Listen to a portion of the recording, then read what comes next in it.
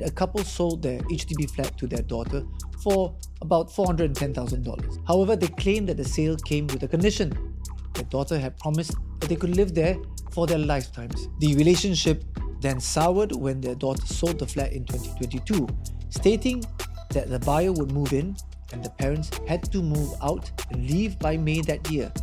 The parents sued their own daughter for $300,000, alleging that they had given her a $240,000 discount on the flat's market value and contributed $80,000 to help clear her debts. When it comes to protecting family transactions, why is putting it in writing a must?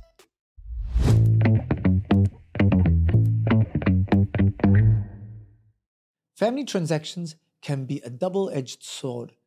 At the same time, they often start with good intentions, but they can quickly turn sour when not adequately documented. A recent case involving a family dispute over an HDB flat in Woodlands highlights the importance of having clear written terms and conditions to avoid costly legal battles. In 2009, a couple sold their HDB flat to their daughter for about $410,000. However, they claimed that the sale came with a condition.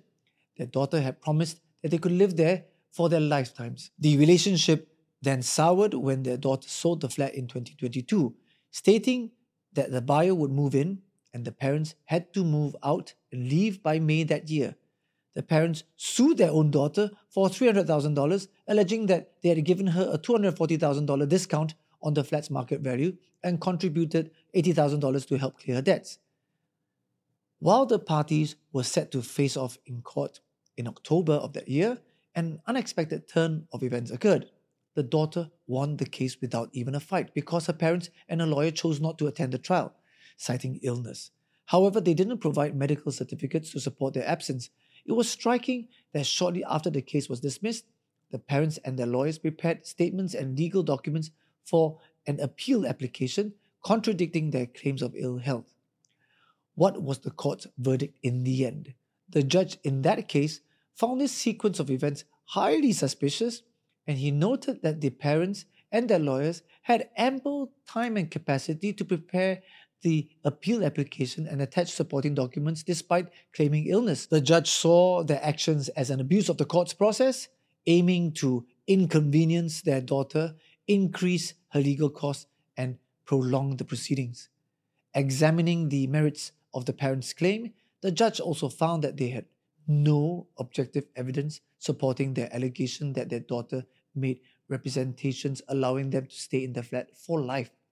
They also failed to provide reliable evidence that the fair market value of the flat was $650,000 in 2009 as they claimed when it was sold for $410,000.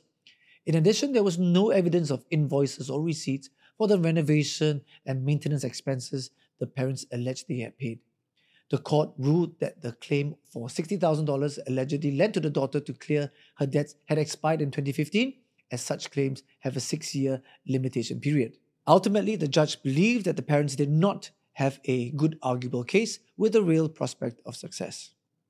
So, what does this case highlight regarding the importance of documenting family transactions? Number 1, clarity and transparency. Putting the terms and conditions in writing leaves no room for ambiguity or misinterpretation.